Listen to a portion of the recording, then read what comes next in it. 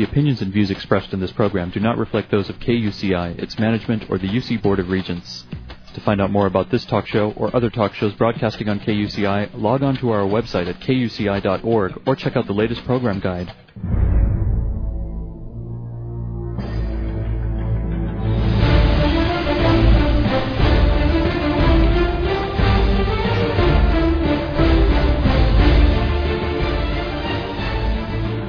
Hi, you're listening to Privacy Piracy, 88.9 FM in Irvine. This is KUCI. I'm Lloyd. I'm this show's engineer, and your host is Mari Frank. Mari's a local attorney and certified information privacy professional. She's the author of several books, including Safeguard Your Identity and From Victim to Victor, a step-by-step guide for ending the nightmare of identity theft. Mari's testified many times in Congress and the California legislature on privacy and identity theft issues, and you may have seen her on TV on Dateline, 48 Hours, NBC, CNN, ABC, O'Reilly, Geraldo, Montel, and lots of other shows, including her own 90-minute PBS television special called Protecting Yourself in the Information Age. So to learn more about Mari's work, visit www.identitytheft.org. And to learn more about this radio show and this station and our great guests, please visit kuci.org/privacypiracy. Evening, Mari.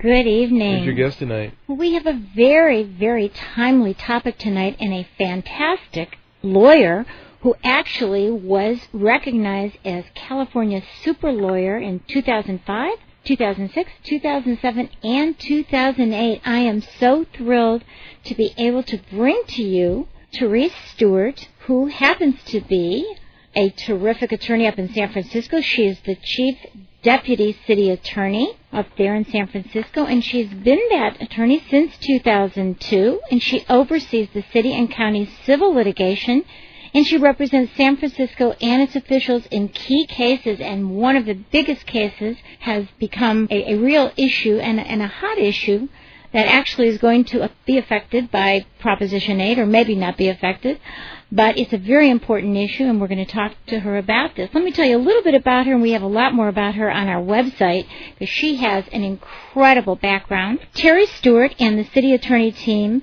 have defended the mayor also when his decision to issue marriage licenses to thousands of same-sex couples was challenged in 2004. The California Supreme Court ruled that the mayor and other city officials lack the power to refuse to enforce the limitation of marriage to opposite-sex couples based on their belief that such a limitation to just opposite-sex couples violated the Constitution. So that's a huge issue that has come about in the marriage cases, and she was fantastic in her argument before the California Supreme Court. To learn more about the San Francisco City Attorney's Office, you can go to sfgov.org. In 1999, she served as the first openly gay president of the Bar Association of San Francisco. In that capacity, she co-founded the Bay Area San Francisco School to College program, which provides mentoring and guidance to inner-city high school students to help them prepare for, select, and apply to college. She serves on numerous task forces with the Judicial Council. She has done a tremendous amount of work for the American Bar Association. She's just done so much, and she is really incredible. So I want to, before further ado, I want to have so many questions that I want to ask her. Thank you so much, Terry, for joining us tonight. Well, thank you. I feel a little like that inflated me, but that's all right. I'll do my best to live up to it. Oh, my goodness. I didn't even get there. I mean, I could go on and on, but you are terrific. Let's talk about the issue at hand. Therese, as Chief Deputy City Attorney in San Francisco, you wrote the brief and argued for the city as a petitioner in the California Supreme case in the case of the city and county of San Francisco versus the state of California in those marriage cases. So for our listeners who don't know about the inception of this case and all about it, why don't you tell a brief history of what went on, and that has led us up to this point.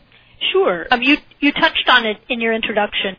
That it started with, let me go back a tiny bit to 2003. Two decisions were made by different courts. One was by the U.S. Supreme Court, which finally held, after many years of a different decision, that it wasn't acceptable under our federal constitution to make it a crime for gay people to have sexual relationships. That was a case called Lawrence versus Texas. And then not too long after that, the Massachusetts Supreme Court held in a groundbreaking decision that its state constitution was violated by the limitation on marriage to opposite-sex couples.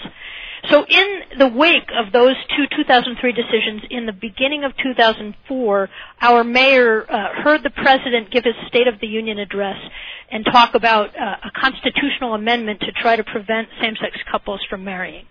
And he started to think about it and decided that he believed our own state constitution was violated or didn't permit our state law that limited marriage to opposite-sex couples.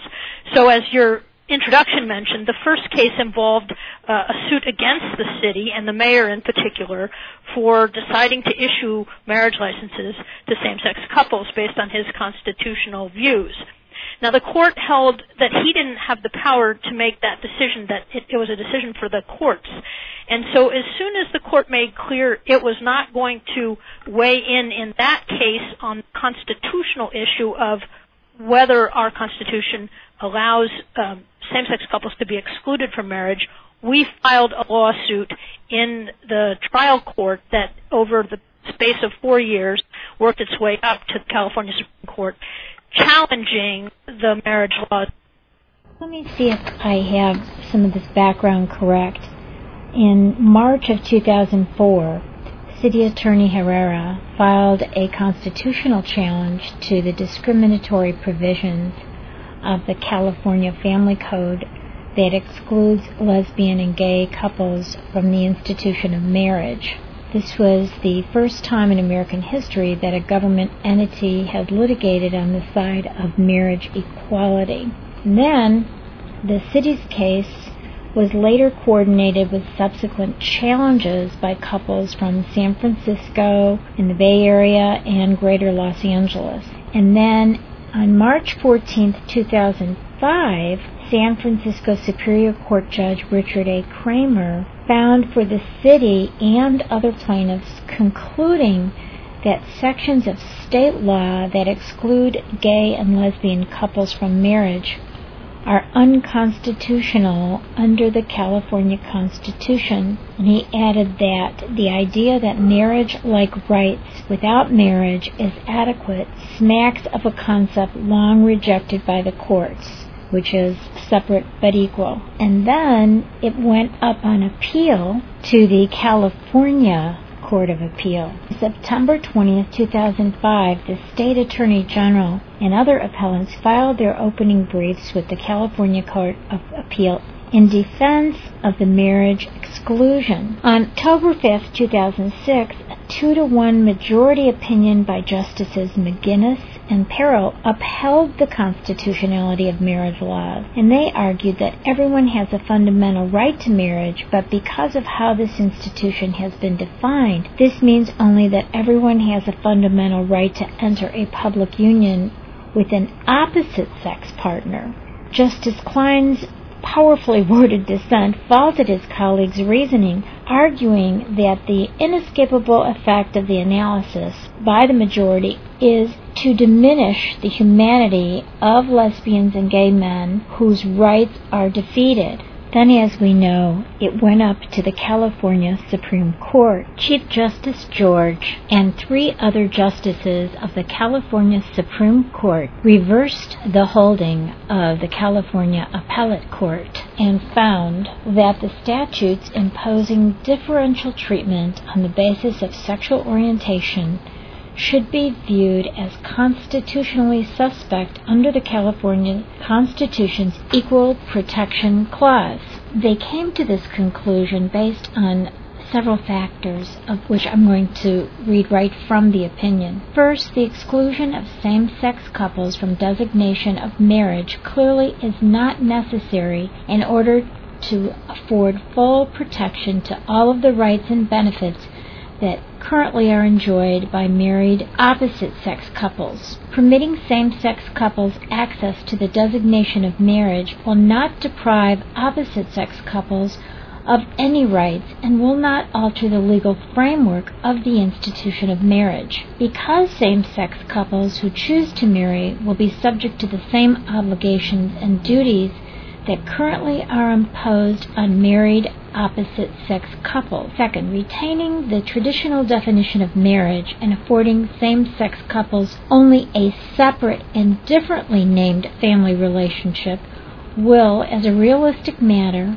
impose appreciable harm on same-sex couples and their children, because denying such couples access to the familiar and highly favored designation of marriage is likely to cast doubt on whether the official family relationship of same-sex couples enjoys dignity equal to that of opposite-sex couples. Third, because of the widespread disparagement that gay individuals historically have faced, it is all the more probable that excluding same-sex couples from the legal institution of marriage is likely to be viewed as reflecting an official view that their committed relationships are of lesser stature than the comparable relationships of opposite-sex couples. Finally, retaining the designation of marriage exclusively for opposite-sex couples and providing only a separate and distinct designation for same-sex couples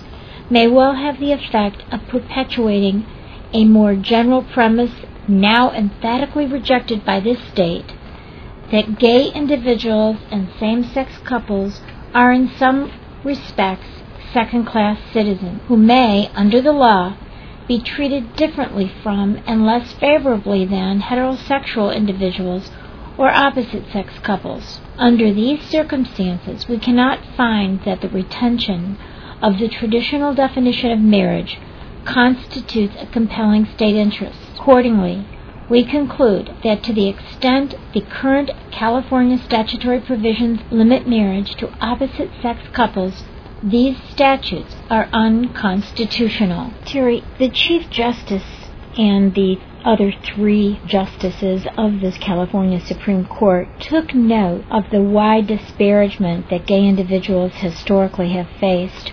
I know in your brief you spoke at great length about those historical discrimination and the horrors that people went through as gay individuals and unfortunately continue to experience that kind of discrimination.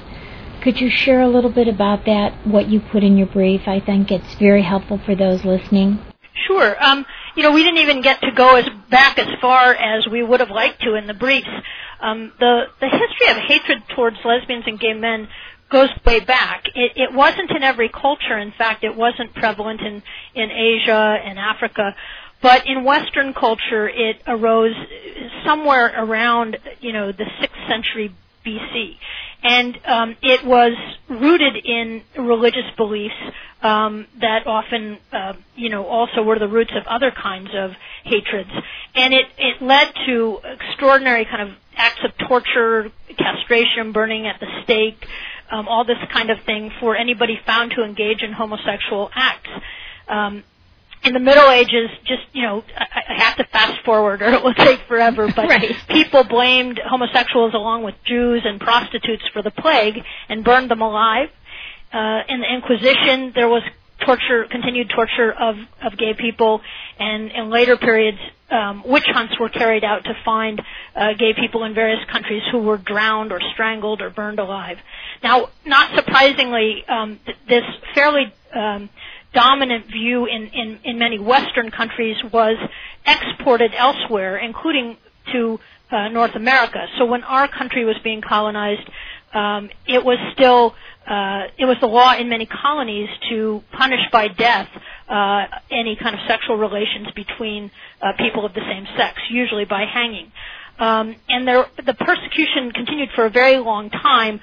Slowly, I think the punishment changed from death to long periods of imprisonment, but the harassment was kind of pervasive across culture, and people were, if they were found to have same-sex both attraction or to actually engage in same-sex relationships, they could be institutionalized in mental hospitals, castrated, subject to shock therapy, lobotomy, The medical establishment, without any kind of evidence to base it on, early on labeled homosexuals as perverts and deviants, and there were witch hunts for gay men and lesbians in the military, in universities. During World War II, there was a military-wide witch hunt, and also not long after that, President Eisenhower issued an executive order calling for the ouster of every gay man or lesbian from any job in federal government, leading to firing of thousands of lesbians and gay men. There were witch hunts both by military and civilian police directed against not only gay men and lesbians themselves, but restaurants or bars that served them, and people's liquor licenses would be taken away just for serving people who were gay.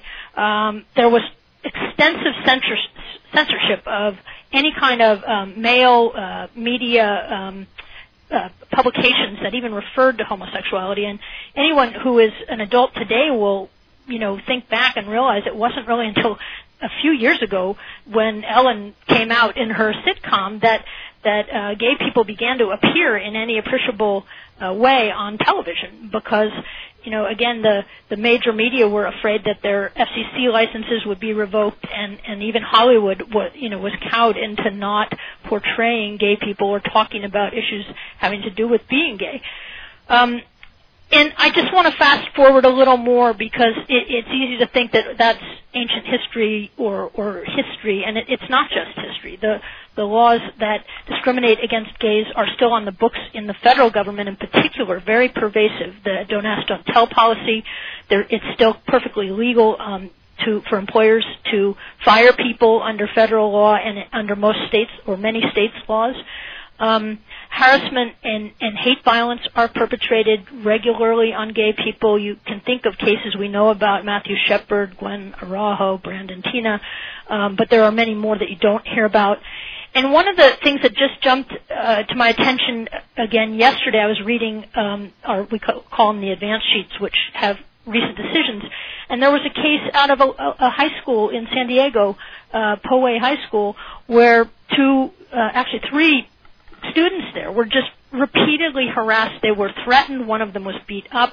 One was, two of them were, pushed against lockers, threatened with death. One got death threats in his car. His car was vandalized.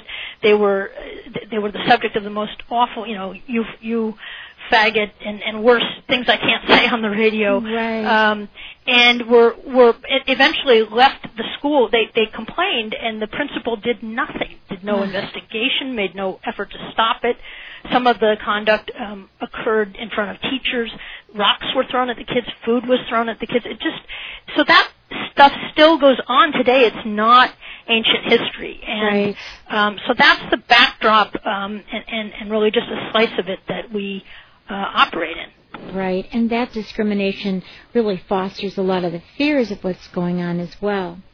So tell us, I think it's pretty interesting to compare how the marriage cases that just were resolved in the Supreme Court are very similar to the prohibition of the interracial marriages that were also reformed in the courts. Why don't you, I know you talked about that in the cases, why don't you share that? Because I don't think people realize people can get married now of mixed races, but it wasn't that case in the 50s, right? Late 40s? That's right. And the issue in the interracial marriage cases, which date back to the middle of the last century and probably some of the early ones even before, was whether laws that had been on the books since colonial times that prohibited African American people and in many states Asian people from marrying white people, whether that violated the Constitution, that prohibition.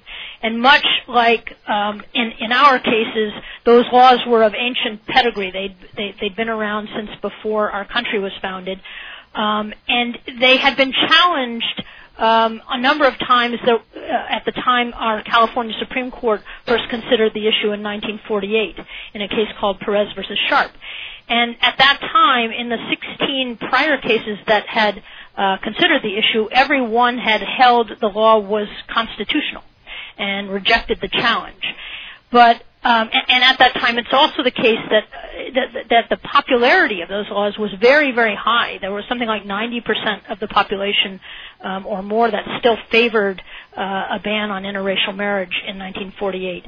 And it was also the case that other forms of discrimination against racial minorities was quite legal, particularly segregation. This was before the time of Brown versus Ford. And another similarity was that the people who defended the laws against interracial marriage, much like our opponents in defending the laws against marriage by same-sex couples, often premised their arguments on religious grounds and religious beliefs. The one argument that you see in one of the case out of Virginia on this issue said, one of the majority opinion actually said, if God had intended the races to mix, he wouldn't have put them on separate continents. So therefore, it made sense to keep us separate and not allow intermarriage. Today we look back and we think, how could that have been illegal, number one, and how could anyone believe those things? But it's very similar in a lot of ways to some of the beliefs today. But the difference is that today is like for gay people is like 1948 for racial minorities, in the sense of the beliefs still being rooted in religion that somehow gay people are inferior. So the California Supreme Court in the Perez case, going against quite a heavy tide of precedent and a lot of tradition, held that the Constitution prohibited denying marriage to interracial couples. And it held that when it comes to marriage, people are not interchangeable, and that a key part of the right to marry that's protected by the Constitution is the right to marry the person you choose, not the right to marry who the government chooses for you. Right. Let's talk, because you brought up some of the issues of what's going on now, and we have an election coming up very soon with Proposition 8. Many people have an emotional reaction to this case, and I think a lot of it is in the fears and the discrimination that's gone on for a long time, as you've brought up. So that seems to have been what prompted Prop 8 on the ballot.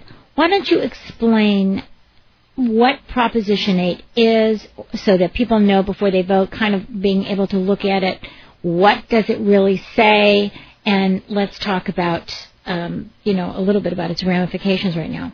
Well, the proposition is designed to right the discrimination that the Supreme Court held exists in the marriage exclusion into our California Constitution by prohibiting marriage of same-sex couples right in our state Constitution.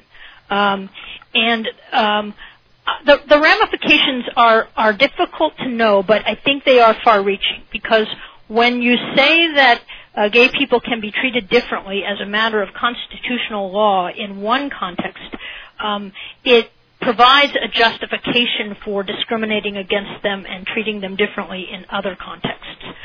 Now, the driving force behind Proposition 8, if you watch what's going on in the campaign, is really the Mormon Church, which has poured millions and millions of dollars of its own and its members' funds into the Yes on 8 campaign. If it were not for that intervention, if you will, by that church, there probably would be not even a close battle on this issue.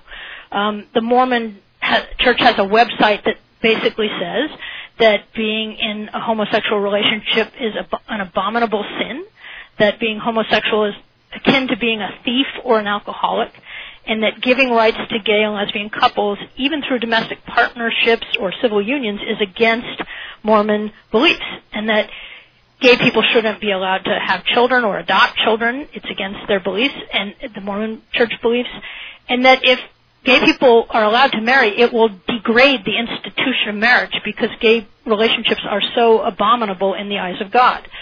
So that's the Mormon Church's belief system, and what's going on here is that the church hierarchy, and I don't want to say they're the only ones involved, but I'm saying they're the dominant force here.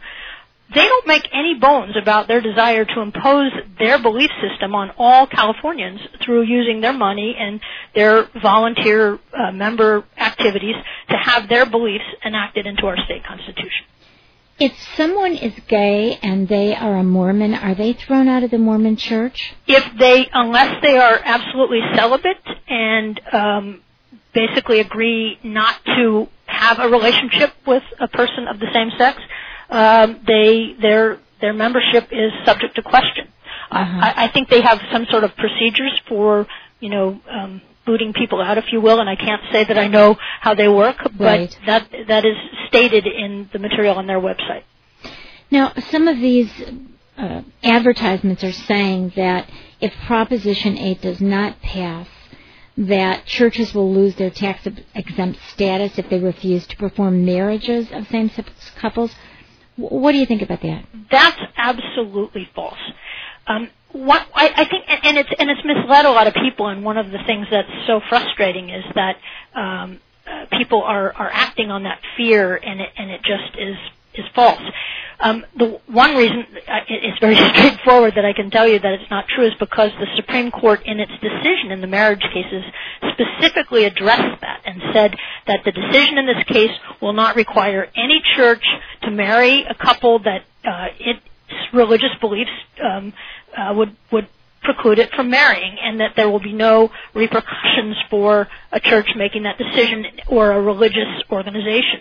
But what people don't remember and don't realize is in our states all across the country, from the time that we were founded, we made marriage a civil institution. From a legal standpoint, what governs whether you're married for purposes of anything law-related, including tax benefits and whether you have custody of your children and how the divorce laws work, all of that is a legal matter, not a religious matter. Now, that doesn't mean that religions don't have their own views about marriage. They do, and they're allowed to, and they can marry who they want, and they don't have to marry anyone they don't want, and that's always been true, because we've treated marriage as a civil law matter, and the state determines who gets to marry for purposes of legal matters, and then only for purposes of religious matters do religious organizations get involved. But in that capacity, they're free to marry who they want and not marry who they want. Many churches did not perform interracial marriages for many, many years after the case, even by the U.S. Supreme Court, held that that the government had to allow interracial couples to marry, and nobody's tax exemption was denied. So it's just it's a bogeyman. Right. It's not real. It's a false. It's a red herring, and the Supreme Court said as much in its decision. And so I think this is a scare tactic, and I think the folks who are saying it in the ads, they know perfectly well. But I think a lot of pastors and congregations, they don't know that. They don't understand the distinction between civil marriage and religious marriage, and so they hear this and they get afraid. Right. And the fact that you have to get a marriage license at the courthouse or wherever it is that you're going to get it, it shows you that that's required by the government, and then you can have a marriage ceremony in your church. Exactly. But it's entirely different. Exactly. Entirely different. Exactly. How about the fears that people talk about that they're, I've seen them try to say this in fact today in a letter to the editor about how they're worried that if Proposition doesn't pass, that children will be taught about same-sex marriages in schools and that their kids are going to be talked into becoming gay when they're not gay. What do you think about that? Again, I think it's another bogeyman and a scare tactic. What we learn in political campaigns is that when you don't have good reasons, you make up scary lies, and that's what that is about. I mean, schools don't teach children about marriage by and large. I mean, the closest you're going to come, especially in the lower grades, is maybe they'll read a story about a marriage, but it is not the school's job to teach children about marriage. So, and it is even further not the school's jobs to teach people about sexuality. And in fact, the very minimum sort of that gets taught about that at the high school level is often very, very circumscribed by parents wanting to deal with those issues at home. And so there's nothing in the Supreme Court decision that suggests that schools have to teach anything about marriage to children, any kind of marriage between an opposite-sex couple, marriage of a same-sex couple. will children learn that same-sex couples can marry? Well, presumably, it's not going to be a secret, but it's not an issue that should be the topic of school teaching because it's not part of the curriculum. Right. But if a child goes to school and he's got two mommies or he's got two daddies, then, the teacher should be able to say that's legal. That their parents are married. Yeah, exactly. That's the extent of it. And by the way, that happens anyway. I mean, right. In many families now, or many schools have families, all kinds of families.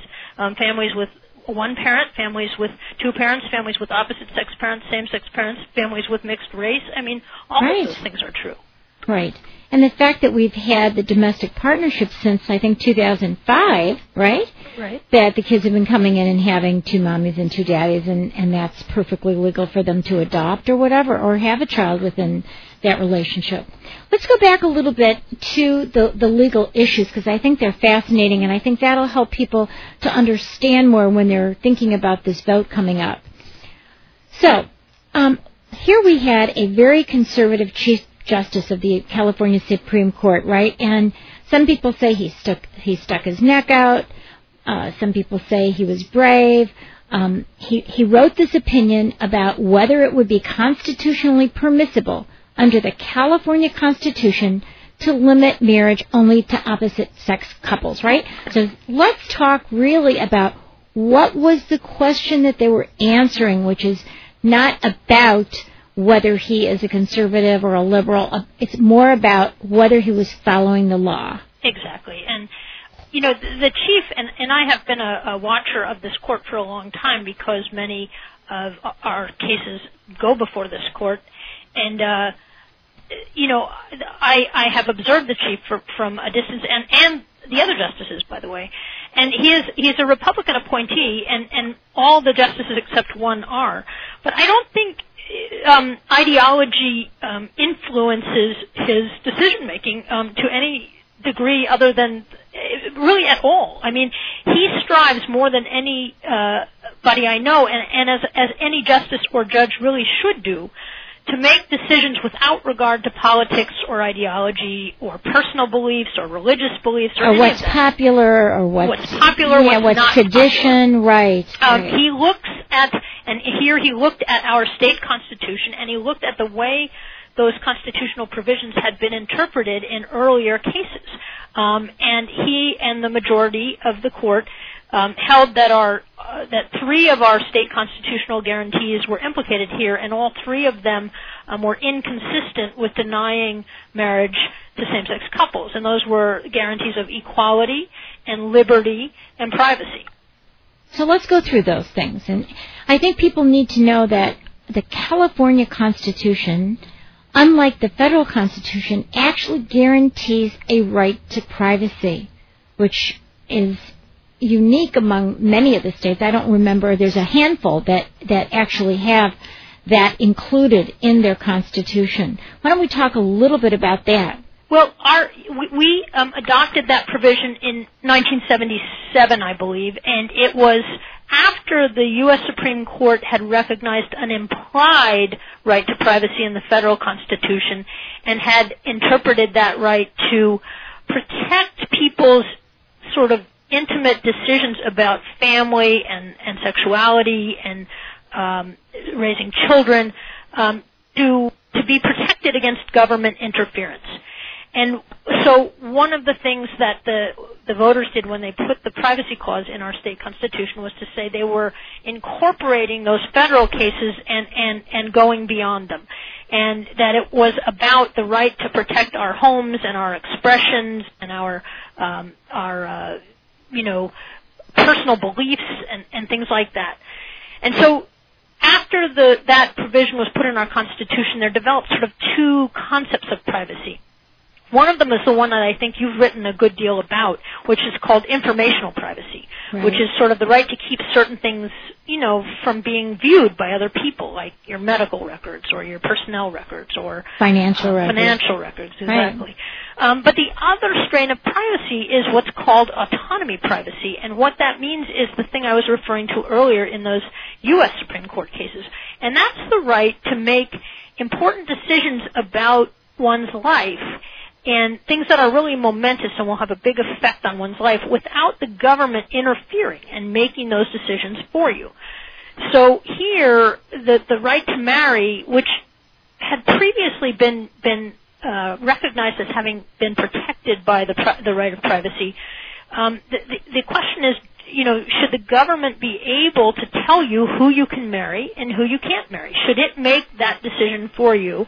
Or does your right of autonomy, privacy, to make those personal decisions for yourself prevent the government from getting in the way of that? And the government occasionally does get in the way of it, and I think it would be upheld if it were challenged, like not letting children marry, where there are really compelling reasons for it. But absent some kind of compelling reason, the privacy clause prevents the government from making those decisions for us. Right. So the court found that it is unconstitutional, right, to limit marriage only to opposite-sex couples, right? Correct. It violates their right to privacy, among other things. Right. Now, some people say, okay, look, the legislature in California has been very progressive. It's established the domestic partnership law, so same-sex couples enjoy nearly all the same benefits. You can get spousal support, you can get child support. You go through a dissolution of your domestic partnership. It's just about the same. So why is it so necessary to have established marriage? What's the difference between a domestic partnership and a marriage? What's so important? Well, let me just start that by saying I would ask somebody who posed that question to me, are you a parent? Do you have children? Because when you think of your hopes and your dreams for your children, including about family, do you dream about them entering into a domestic partnership? Of course you don't. You think about that which is traditional, about them marrying and settling down with someone who loves them and having children, perhaps, that will be your grandchildren. One of the people we put a declaration in from was a Chinese immigrant to this country who became a citizen who talked about why it's necessary in these terms. She said, look, I have 6 children. I want all of my children to marry. 5 of them are married, but my daughter Helen is a lesbian, and so she hasn't been allowed to marry. She's been with her partner for, I think it was 12 years at the time. And I love her daughter, and I love her partner, and I think of her as a daughter, but I can't call her my daughter-in-law because it's not official. I don't have a way of describing their relationship to my friends. My friends don't know what domestic partnership means. Everybody understands when you say your children are married that they have somebody who loves them, and that the person's family has become part of your family, and the two families have joined together. And everybody knows what to call. You know what to call your child's partner when they're married. You call them your daughter-in-law or your son-in-law, and you talk about their family as your in-laws. So what she's really saying by that description of how she felt was that domestic partnership, it has no history. It has no traditions. It's not well known. It's not well understood. And it's certainly not highly respected or honored by our culture.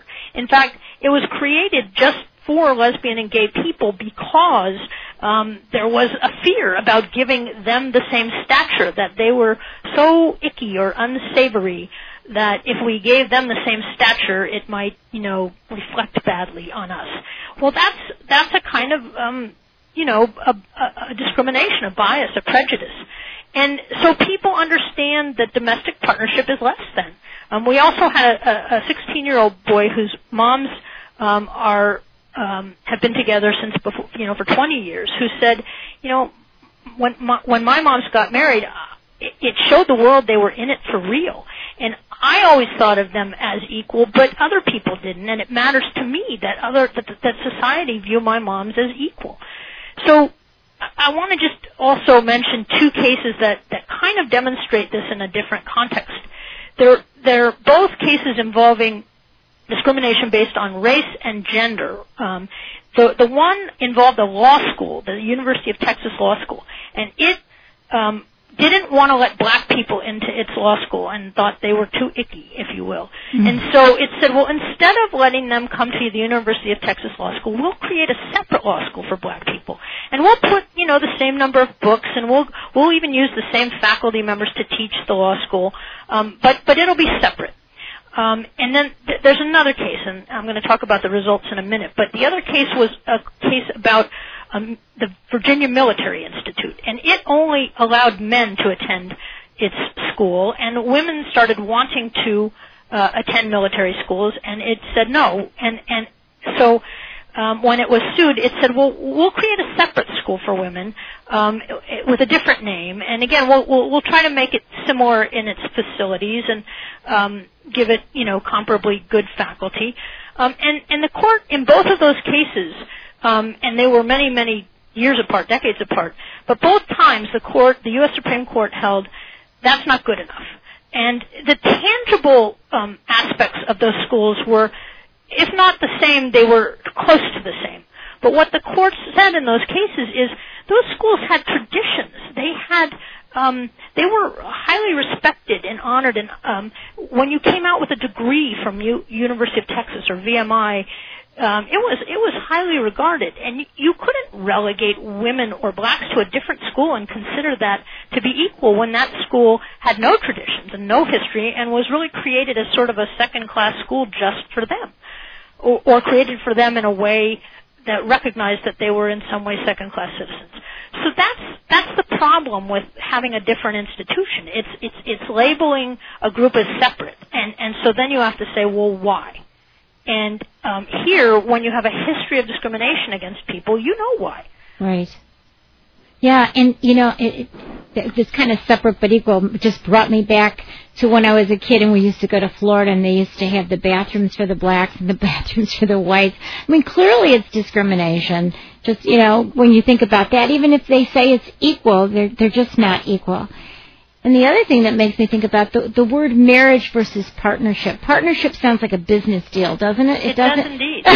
It just doesn't have that love. I know Lloyd and I were together for a long time and got married after we knew each other, 12 years.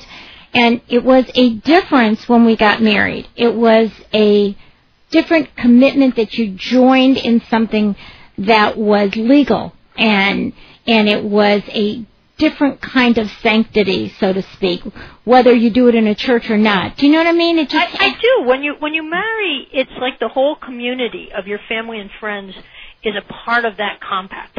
They understand it, they believe in it, and they come together to say, we're going to try to keep these two people together. We're committed to this. You're committing to each other in a way, and the recognition that you get from society and the support, both emotional and often economic, is a way of society committing to that relationship. And that just doesn't exist for domestic partnership or civil unions.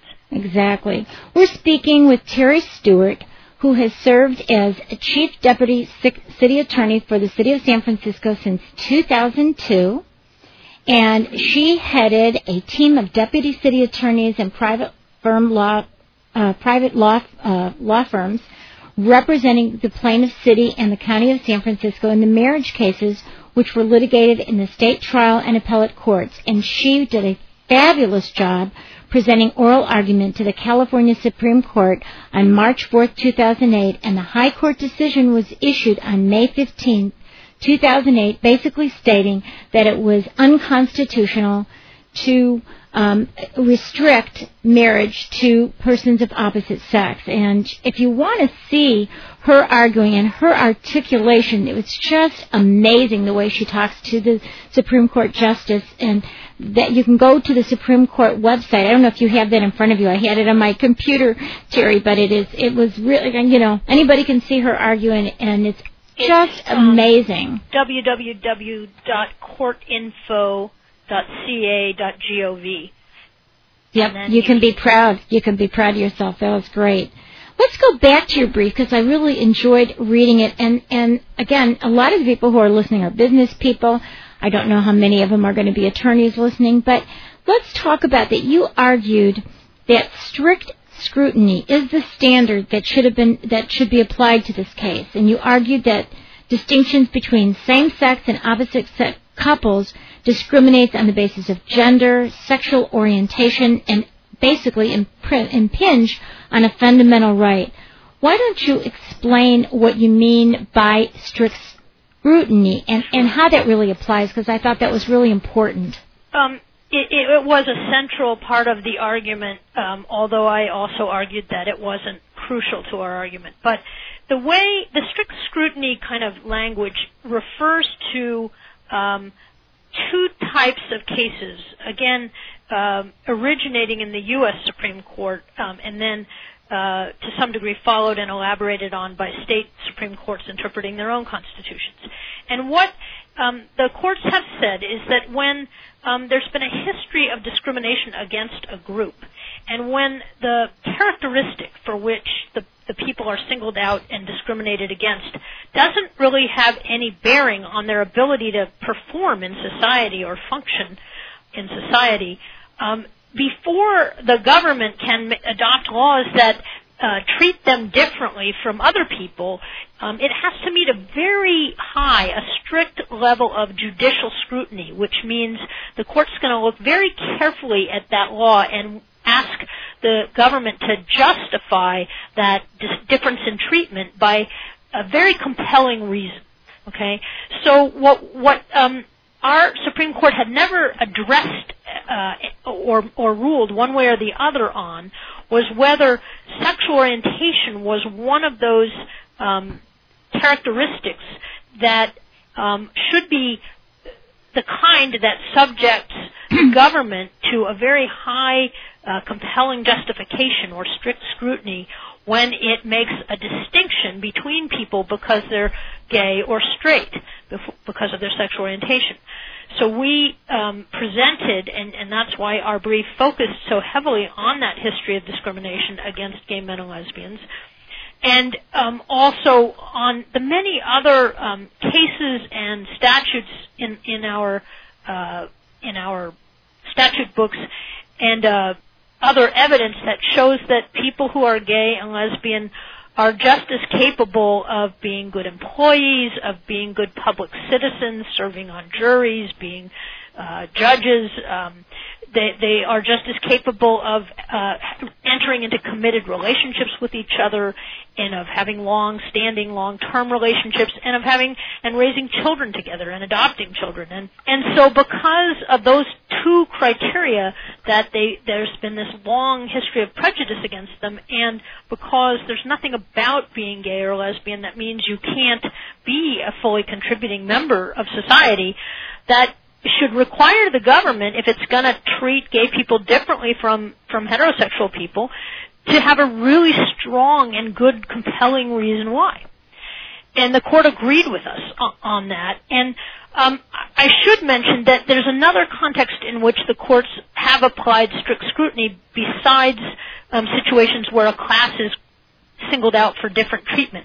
And that is where a very, very important right that's protected by some part of our Constitution is being denied or seriously infringed on. And so here we also argued that both the liberty clause of our state constitution and the privacy clause protect the right to marry.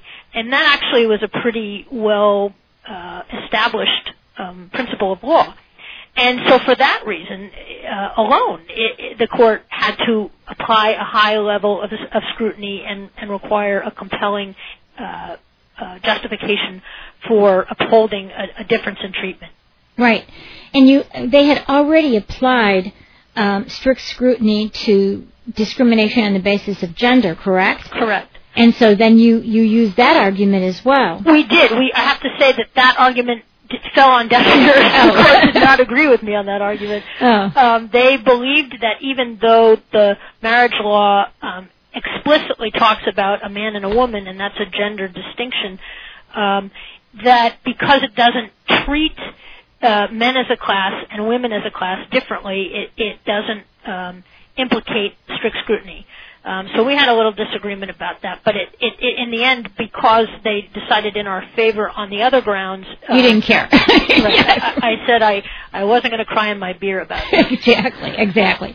And then, of course, that it impinged on a fundamental right to marry was the clincher as well, right? Yes, very much so. Great. Okay, so let's talk a little bit about the invasion of privacy in this case. Let's go a little bit further into that. Sure. Well, as I mentioned, the invasion of privacy here is really about the government getting involved and interfering, if you will, with a decision that is deeply important to an individual about something that impacts their lives in an important way. Let me give you a few other examples of where that right to privacy has been recognized to prevent the government from stepping in. One is in the area of contraception, use of contraception. The U.S. Supreme Court held that the right to privacy prevents the government from telling people who are married or unmarried that they can't use contraceptive devices. Another is with respect to reproductive freedom and the freedom to choose whether to carry a pregnancy to term. That's an area in which the right to privacy applies, and the courts have held that it applies. Another area concerns decisions about raising one's children, decisions about whether to teach them a language other than English. The government can't come in and say that can't be taught in the schools or that parents can't choose to teach their children a second language. There are many of the privacy, I would say probably most, of the privacy-related cases involve either the home and the family and rights about people's families. Yeah, and their body. And their bodies. That's the secondary, and sexuality.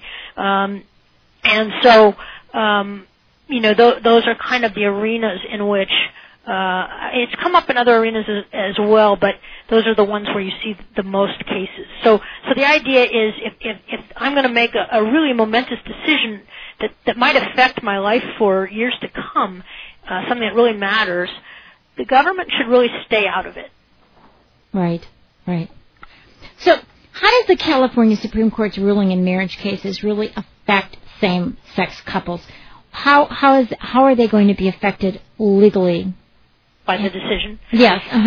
Well, they now can come to the county clerk's office and get a marriage license and celebrate their relationships as a marriage and have that marriage recognized in not only in California but in other states and countries where it doesn't offend the public policy of that state or country, of which there are many. Are there very many in the United States? I mean, I know Massachusetts, right? You can do Massachusetts, New York, I believe New Hampshire. In other words, it's not only states that permit gay couples to marry in those states, but states that have held that don't have what's called a mini DOMA on their books. They don't have a law that specifically prohibits any kind of recognition of a marriage of a same-sex couple from another state. Right. Now, many states do have that kind of law. Connecticut, by the way, is another state where it would be recognized. Right. And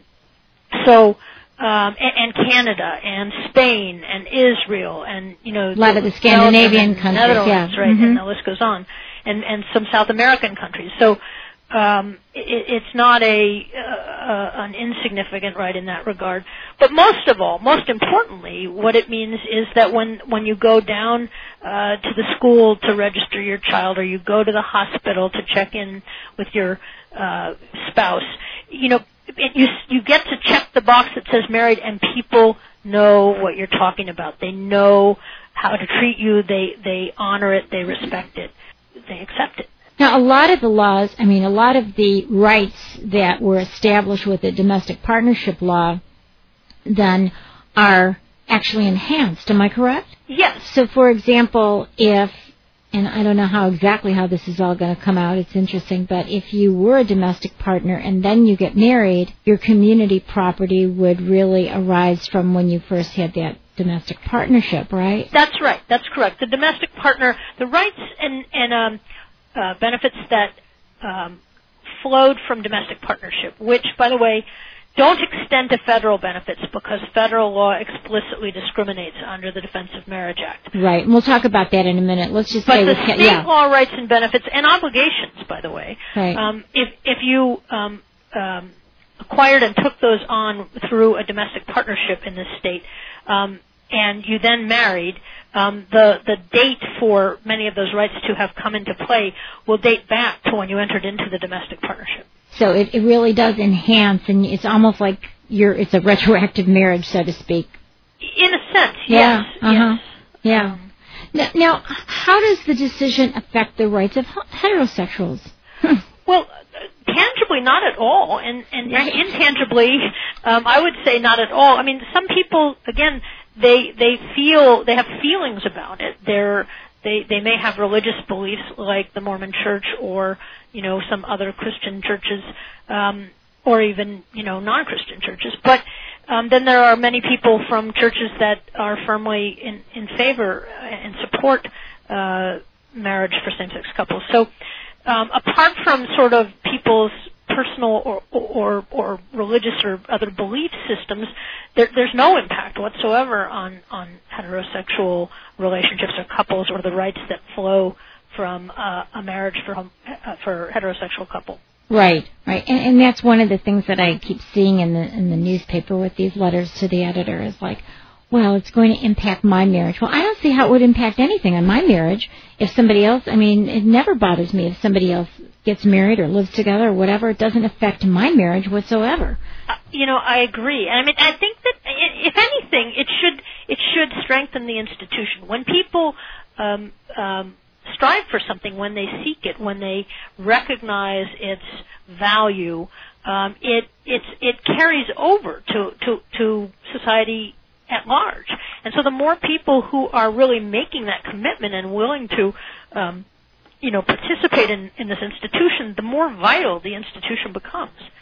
So I don't see how it affects in any negative way, other than people who harbor real prejudice, and the prejudice may come from religion, it may come from other things, but it is a prejudice. So tell me, what do you think is going to happen if Proposition 8 were to pass? If Proposition 8 were to pass, the law in California going forward would be that same-sex couples could not marry. And that marriages of same-sex couples from other places would not be recognized in California. It would not, on its face, obviously invalidate the domestic partner statute, although I will note that I fully expect the people who support this proposition to argue that it does. They argued that when Proposition 22 passed, and you can never be sure until the court has spoken what the court will say about something like that. There's a question of whether it will have retroactive effect. Yeah, I was going to say, how about all the people who are running now to get married and make sure that they have that right? Again, people have different views, but I think folks will argue that it was designed to take rights away. It is designed to take rights away, but that it has a retroactive effect, and it will undo all those marriages that have happened. Which I'm hearing numbers like 11,000, 12,000 marriages that have happened thus far, possibly more by the time of the election. And it will in a deeper way, I think. Sort of write into our Constitution that lesbians and gay men and their families are second class, that they're not full citizens, that it's acceptable to treat them differently, and that there's something wrong with them that justifies treating them differently. And that message that this initiative will carry will go back to all those places where discrimination still occurs in our society, and all those people who act hateful or discomfort or whatever you want to call it, and will justify how they feel, validate it. Well, Terry, we are out of time. I want to thank you so much for all of your wisdom and explaining to us about the Supreme Court decision about marriages. You've been listening to Terry Stewart, who is the Chief Deputy City Attorney for the City of San Francisco, and she has talked to us about gay marriage and also about Prop 8. So just think about this when you're preparing to vote, that our California Constitution, the law of the land, guarantees the same freedoms and rights to everyone. No group should be singled out to be treated differently. And if you want to keep our California Constitution intact, please consider this very important issue, and voting no would keep the Constitution as it is, and voting yes would instill discrimination according to the California Supreme Court. You've been listening to KUCI 88.9 FM in Irvine and KUCI.org on the net. I'm Mari Frank. Join us every week from 5 to 6 p.m. right here on KUCI. Also visit our website at KUCI.org/privacypiracy. And thank you. Good night. The opinions and views expressed in this program do not reflect those of KUCI, its management, or the UC Board of Regents.